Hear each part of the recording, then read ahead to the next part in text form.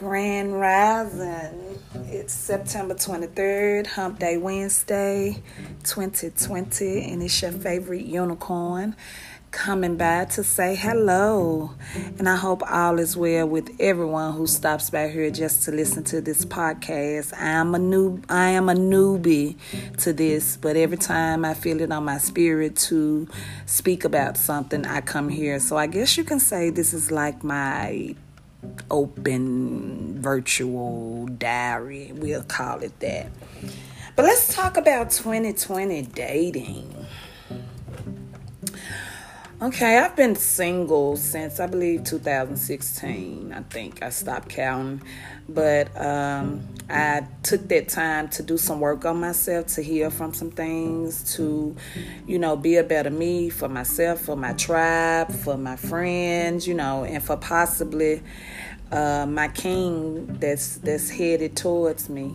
So now I'm at the point now where I'm open to a relationship. I have truly enjoyed being a single woman. It has been a level of emotions, but it has been really fun, and I have learned a lot about me through this process of being single. But now I know that I am ready to share my love with someone else. And but this 2020 dating, through this process of healing, I have learned how to be a better communicator. I have learned how to set boundaries. I have learned patience. I have learned accountability. I have learned responsibility of self. I have learned a lot of self-care tools. So I'm like a awesome ass butterfly / unicorn. So I'm just full of love, right? But I live in a world where love can be fearful and scary and not so much as fulfilling. So it's kind of hard to, when you meet someone, and to me, you have to figure out what they love language is, because many people don't know, what their love language is. And if you don't know, your love language is the things that you do to show love to a person. That can be on so many, there can be so many different ways. So the 5 love languages would be words of affirmation, which mean you're one to console, encourage, and give all the positive words to a person that that's in your space. That's your way of showing your love. Acts of service, which means you do things to show your definition of love. Receiving gifts, quality time, physical touch, and each one is very important, but not many people know their love language. Like mine is quality time. I think it's all 5, honestly. It's quality times, acts of service, and physical touch. But I love encouraging people too, so I would have to say words of affirmation. I'm literally just going to say it's just all 5. I don't receive a lot of gifts. I'm more of a giver. I'm not more of a receiver. And I'm learning to be more of a receiver, though.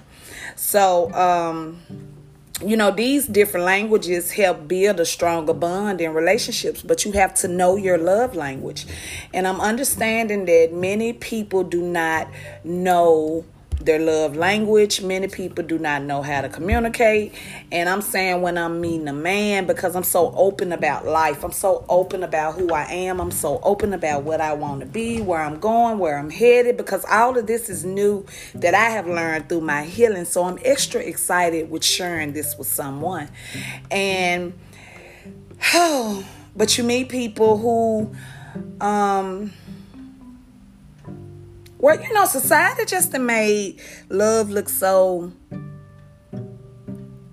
unnormal, as if it doesn't exist, because no one has boundaries anymore.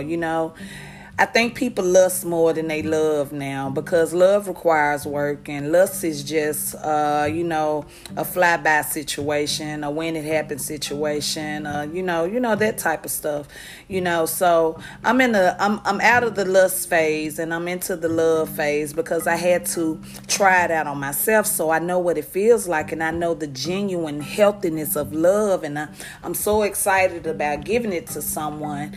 But I meet people who kind of closed up, and I'm an empath, so that's not difficult for me when you meet people, because some people come into an empath life to be healed and not be a permanent thing. But I'm an empath, so I pick up on people's feelings, whether they say it verbally or not. I feel it. It's a action. It's an adjective. I feel it, and so trying to get people to open up is scary in 2020, because people feel like, I guess, they don't trust humans.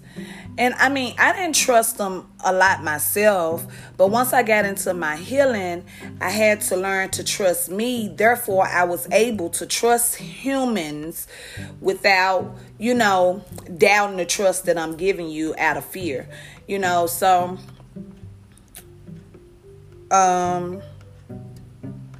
love is not normalized as it should be.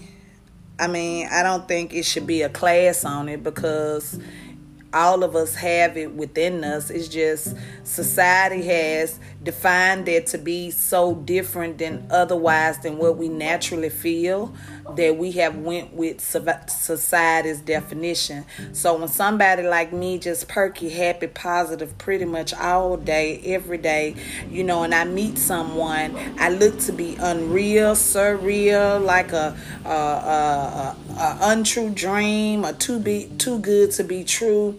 And people would assume it gotta be something about her, like something. But that's not the case. I'm just one who's cool with love. Like, I just love love.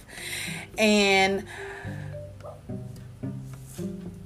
having to have patience with those people. I'm new with the patience thing, and having to have patience with people like that who are not as open as you are. It requires a lot of time too, because you be waiting on that moment for them to just converse and say something to give you an idea, but I don't allow myself to sit in things like that where people have problems communicating, because I no longer do. So I want to be around people who communicate, and then people are so on a physical level.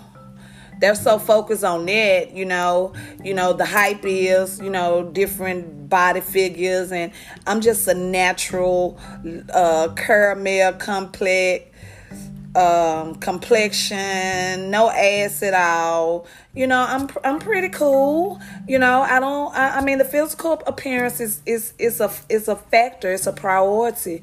But I'm a sapiosexual, so I be more into your thinking and your conversation than I do the physical part. But I'm not gonna deal with anybody I'm probably not physically attracted to, because that's your first go on meeting somebody. That's usually the first attraction that gets you to the conversation. And, I'm just living in a world where people just don't trust. And it's hard for somebody who just so happy about love to live in a world full of people who don't even know what it is, who's not looking to find out what it is, who's not doing any self-aware things to figure out why they don't know what it is. And I have been putting that work in, so I gave myself to the end of 2020, but I think I'm going to have to continue it into 2021.